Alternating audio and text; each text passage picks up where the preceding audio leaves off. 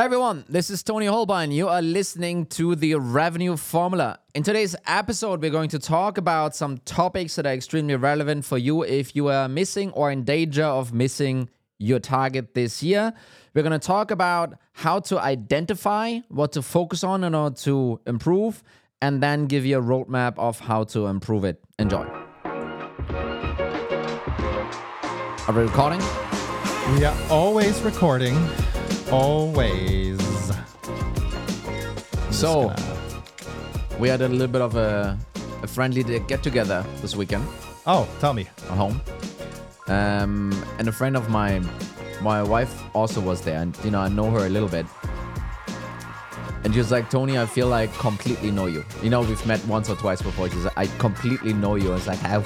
Yeah. Okay, cool, creepy. Tell me more, though. And she's like, well, every day you pop up on my LinkedIn. I listen to the Revenue Formula. You and this other guy. I don't know who he is, though. Don't know who he is. And then, this is for no one here, but we have like a photo sharing kind of album kind of thing with the kids and everything for the family. She's part of that, and she's like, she also sees that angle. I see something popping up about you every fucking day.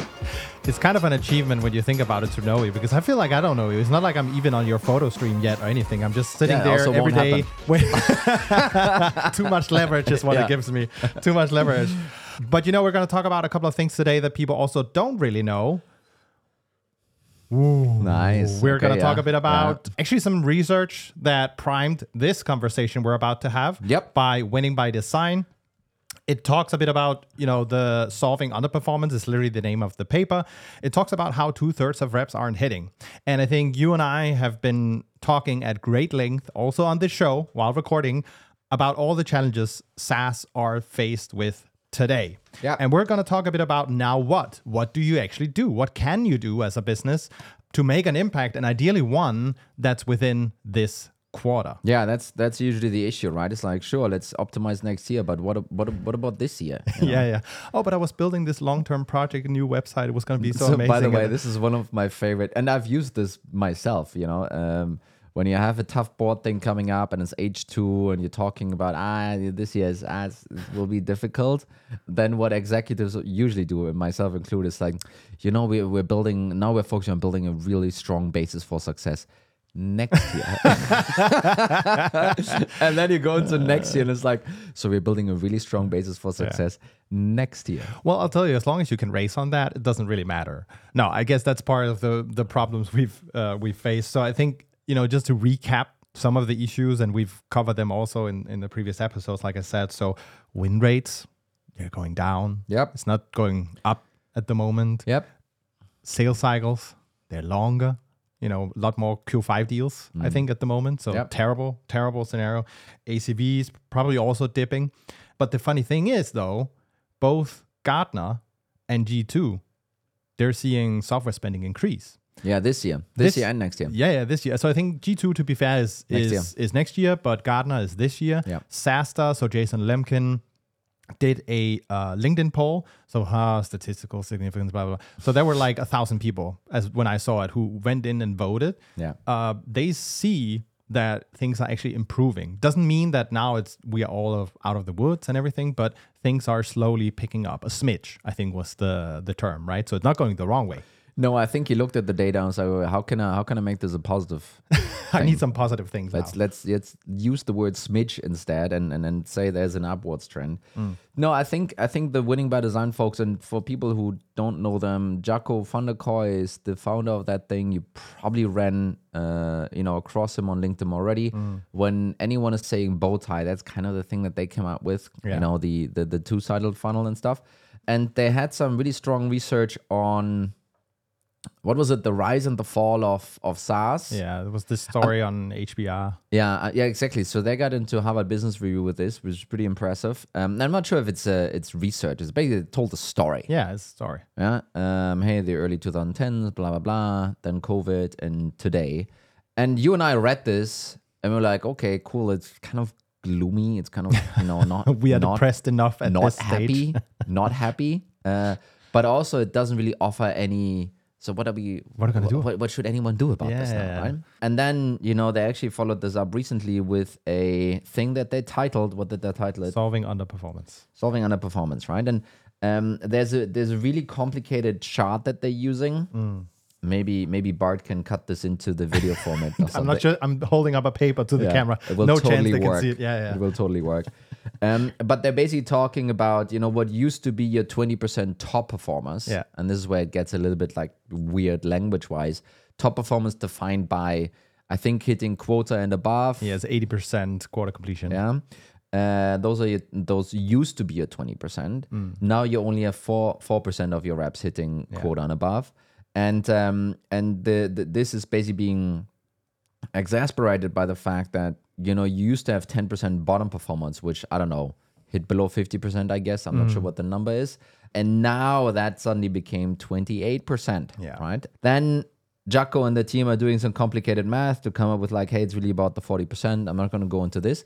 But what's really actually cool about this is, obviously they're selling some of their services here, right? But really the solution that's being teed up, which I think is pretty cool. So we're going to go into this a little bit today, actually, and actually exploring also on the left and the right hand side of those, what that means maybe for other parts of the funnel that you as RevOps or CRO could potentially use or just, I guess by winning by design. I don't know, but I think that's another alternative. You left out one cool fact though about Jacko, which is you still have to book him for the show. So waiting eagerly, but this is all a tee up. I'm going to send him the snippet. It's going to include just by winning by design. We mentioned you 25 times in this episode. No, it's all good. So the thing is, there's so many solutions you could consider in such a scenario, right? And the challenge is, and I think a lot of the listeners, myself included, have been in this scenario where a VP or whatever walks up and says, hey, we have a problem this quarter. I need you to help fix it this quarter. And you go like, well, what can I do that will close in the next, you look at the clock, 40 days, right? That's the challenge really. Yeah. So if you are faced with all these problems we listed out, you need to make an impact within this quarter. How do you go about it? Yeah. So the first step is, doing the analysis to even figure out what that could be. Right? And almost think about it like a tree structure where you work yourself backwards actually from revenue closed, right? The closer something is to that number, the shorter the time, so to speak, until that has an impact, right? And this could very easily be bottom funnel conversion points or processing pieces. It sounds boring to kind of repeat these things, but it's your win rate, your conversion rate from opportunity to one. That's a very bottom funnel, right? You will create many, many opportunities tomorrow. And if you can improve their conversion rate from up to one, and let's just say you have a 90-day sales cycle, that will then deliver tangible results in 90 days from now. The same goes with metrics that are around ACV and so forth. Sales cycle length, right? You shorten this. Basically, what happens towards the end of the year if you're able to shorten your sales cycle in a meaningful way, and that might be 10%, right? So shaving off out of a 90-day sales cycle, shaving off a week or two, I think that would be tangible already. So what could you use that for? Why is that really interesting? Well, you just gave yourself 14 more days to book opportunities that can still close this year. Yeah.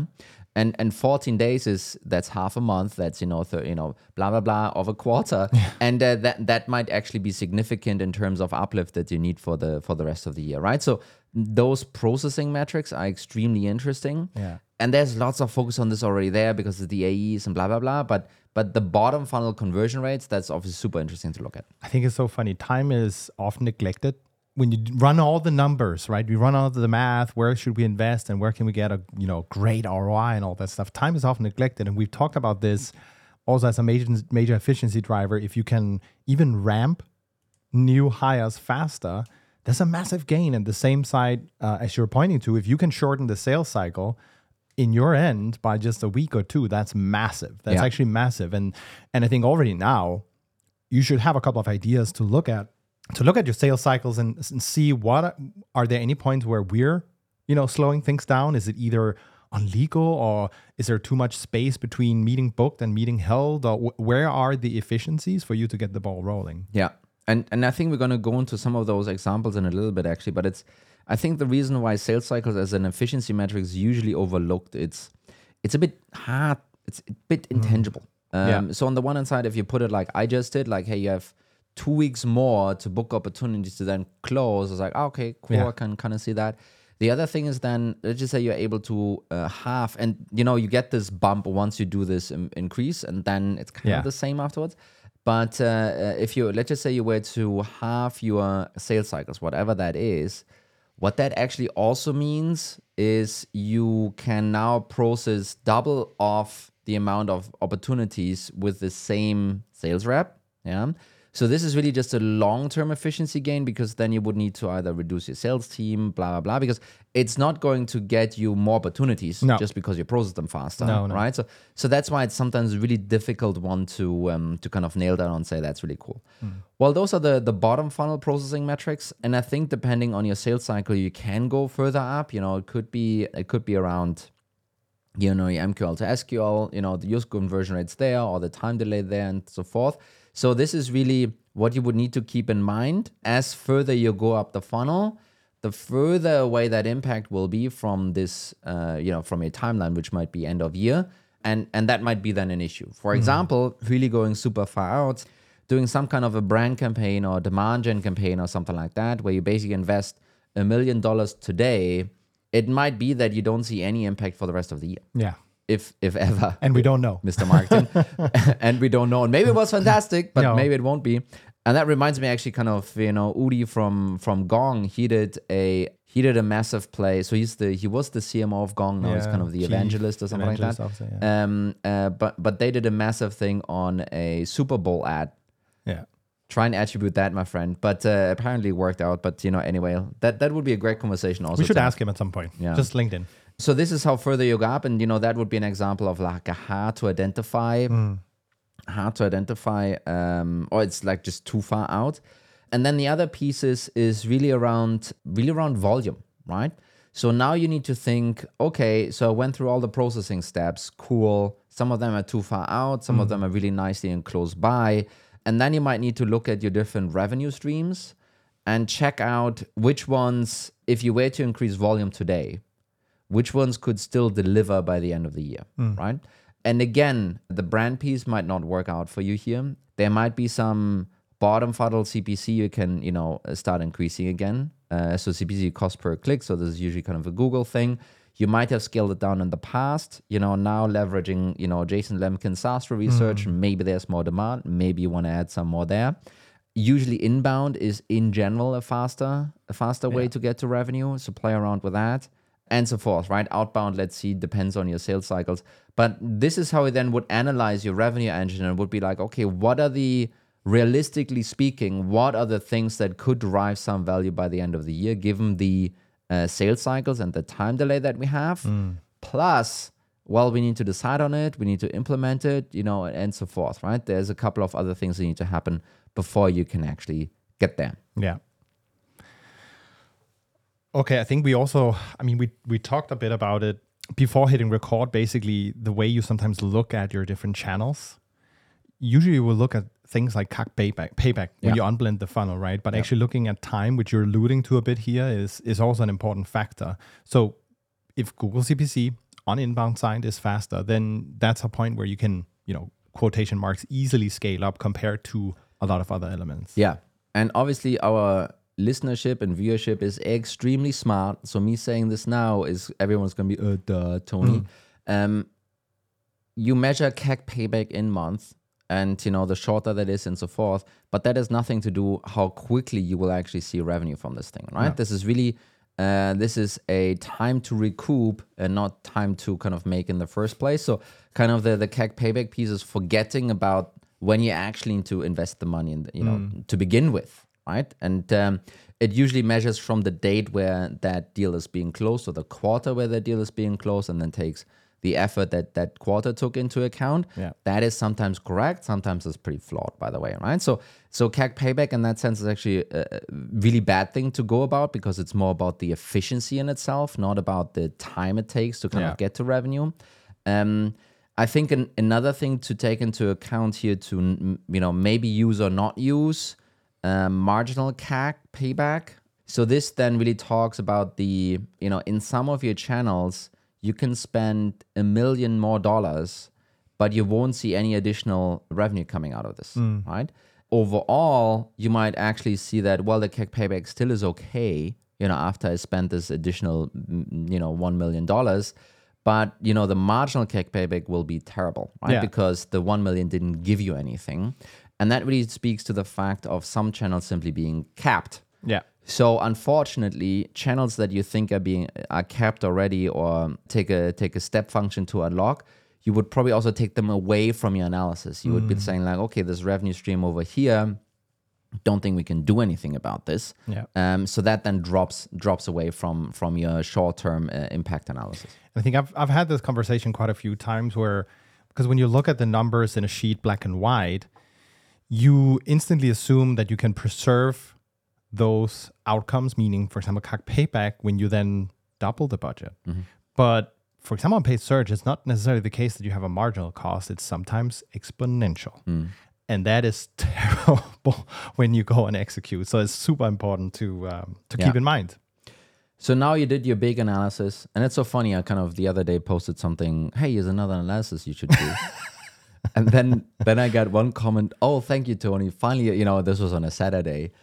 Now I know what new analysis I can run on one day. You know? And it's like, if this is what everyone thinks is cool, then that's cool. And this is certainly another analysis you maybe should be running or could be running if your team is currently on the heels and trying to still hit target for the rest of the year, right? So kind of just quickly recapping this. Number one, look at your conversion or processing metrics further down in the funnel because their impact is kind of much faster.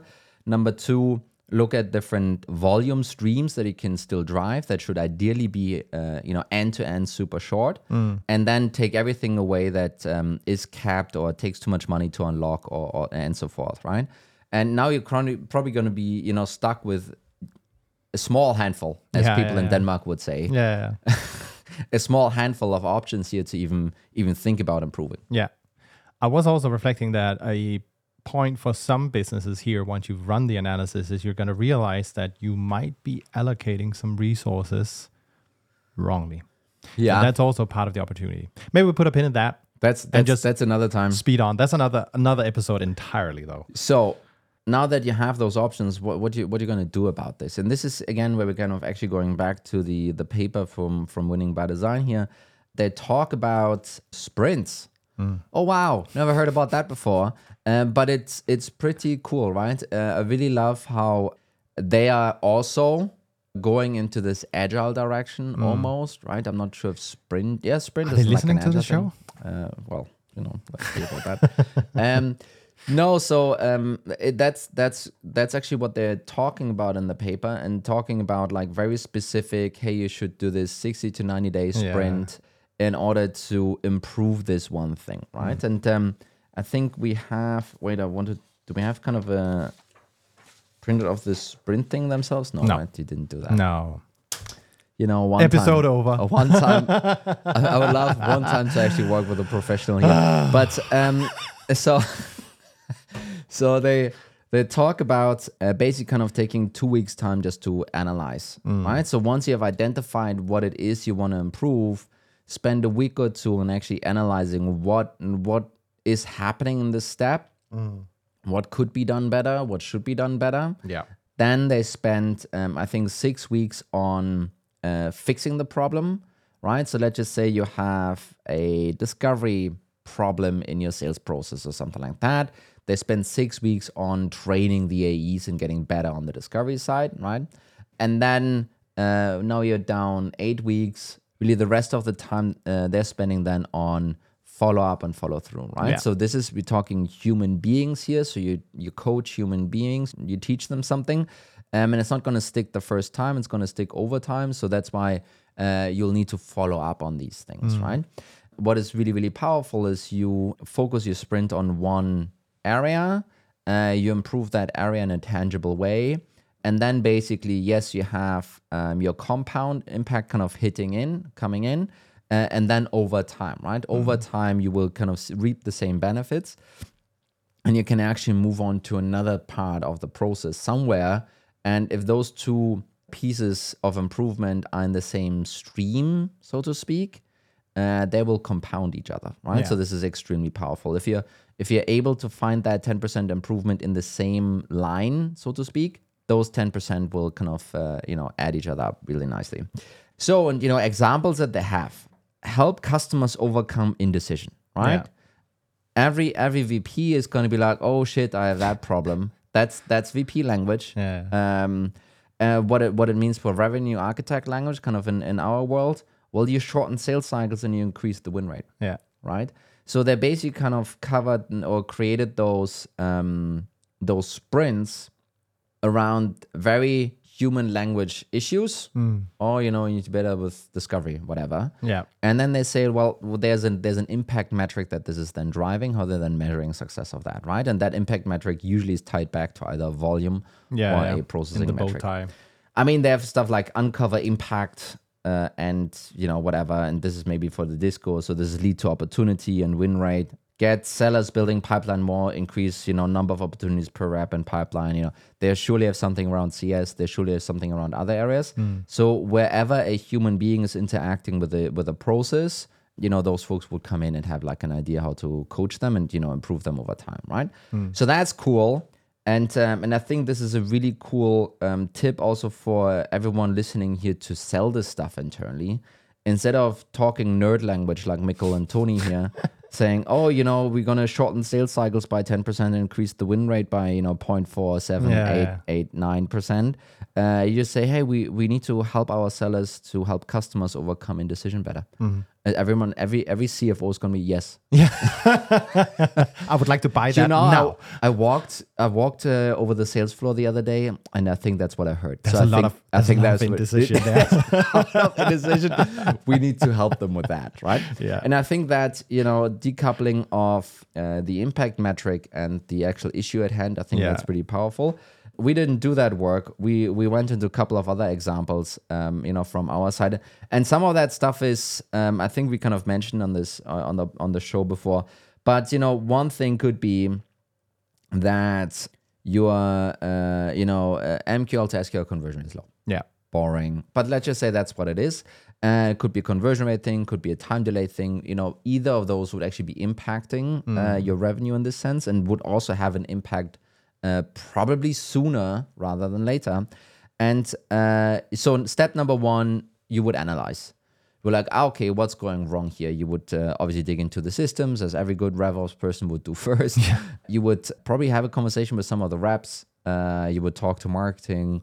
You would talk maybe to the VPs. And what's going to end up happening, especially in this MQL to SQL thing, is both sides will just blame each other. Yeah. Those MQLs are shit and those sales reps are shit, right? And, this is your analyze stage. The next step then for you could be, okay, what is it actually that we could implement to fix things here? And this one is a twisted one, but basically you would actually say, okay, let's implement a sales accepted lead stage, which is across the board used in order to be a better judge between those two things, right? There's usually a very clear definition of what enters an SAL stage, right? So that's then clearly defined that actually the MQLs that are being passed on to that stage are actually solid. Yeah? And then taking the SALs from down to SQL then gives a better understanding what are the reps actually doing right or wrong in order kind of to take those, right? And if the reps are saying, well, these SALs are shit, okay, good, then have a conversation about, changing the definition and stuff. But you have clarity on either side of these issues now, right? Which will make then the next step, potentially when you then try and figure out what to actually improve much easier, which then hopefully improves your conversion rate, right? Yeah. So that's one of these examples. And what I do like about the sprint framework and setup is really it's focused around those 60 or 90 days, right? Which kind of fits also into the RevOps world in a sense, where you have time to analyze and pick things apart, and then have time to come up with a fix and implement it actually at the same time, right? Yeah. And kind of creating that kind of world, I think that's extremely, extremely close to our heart as well, and I think extremely close to how people are running their revenue engines. I think also you said something funny. It's like the boring problem, and there's also going to be the boring solutions, but I think it's super important to disassociate that as part of the whole analysis and what you choose to actually implement. At the end of the day, it's about the impact you need to make. And that's not boring at all. No, and, exactly. And I think the most impactful things I've seen being done, they were boring things. Honestly, they were simple. It was not this massive project where like, yeah, I really want to go on stage and present this to the entire company. No, you don't want to do that because then people are going to go like, wait, we didn't have a scheduling tool before? You know, that's true. But it's also, and I think this is something where RevOps should actually start moving towards. And, you know, I'm keep saying the same thing in this, but it's really, you know, use all the arsenal of tools that you have, use them to move something like this here. Yeah. That's really the key point for driving efficiencies and so forth. Kind of use it to do something like this, and articulate it then to the person needing to make a decision for you to spend time on this in a better way, right? Which apparently the Winning by Design folks, you know, did much better here. But I did want to kind of do another example here as well. So let's just say. And this is really a way for you to, you know, scan your engine, you know, find trouble quickly or replicate success, right? It's always those two things. And especially on the replicating success side. So one of the typical issues is outbound is working better in one region than another. Yeah. Or something is going better here than it's going over there. Take 2 weeks, do a discovery, analyze, figure out what's wrong. Sure, use tools, use data, but also talk to the fucking people involved. Yeah. Try and figure out what's going right and wrong, and then try and, you know, replicate that success. Yeah. The one way that I've seen this done extremely, you know, well, and this wasn't revenue operations solving it necessarily, but RevOps found that there was an issue and then actually proposed a solution, which was to send the respective leaders of those inside sales teams just, you know, across for 3 weeks. Yeah, for 3 weeks.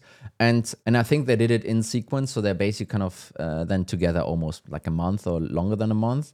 But at first the inside sales leaders were kind of shadowing what the better team, quote unquote, was doing, what it was doing differently. And then basically kind of replicated the same thing on the other side. And what happened then was a lot of things were seen as like, oh, cool, yeah, let's totally do that. Instead of this, hey, let the US folks tell the Europeans how things are being done. And it was funny enough was the other way around. It was actually Europeans going to the US and, you know, teaching them a little bit, you know, how this could be improved. But it really became a picking and choosing of things that they wanted to implement and see their, you know, metrics came afterwards, right? Again, that's like a 60 to 90 day time frame, right? You analyze what's the freaking problem. Then you figure out, okay, it's this here. And there are like 20 things they're doing differently. How do we change management that in the best way? Instead of trying to copy paste this over, you basically kind of create a, you know, a melting of the minds kind of situation between those two, you know, inside sales leaders. Yeah. I think it will also be more impactful when it's coming from a peer versus a revenue operations person, right? They will speak exactly the same language and have exactly the same trail of thought. Yeah. And the other reflection I had is when you're in the analysis stage, don't just hop on a call and do that and then be done with it in a couple of days. I was literally thinking, no, you fly there, you spend a lot of time, you hop on sales calls if that's where there's something to learn from, and actually spend the time with the people to really unearth what is going on. And everyone here on the call is going to be like, well, my boss is never going to allow this and blah. And that might be true. And there's, you know, there are kind of some ways to fix that. We're probably not going to cover this right now.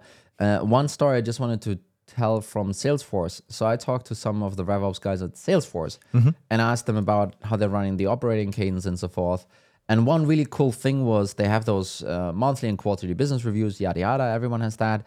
And then they have a sales programs team. I think that's what they were called.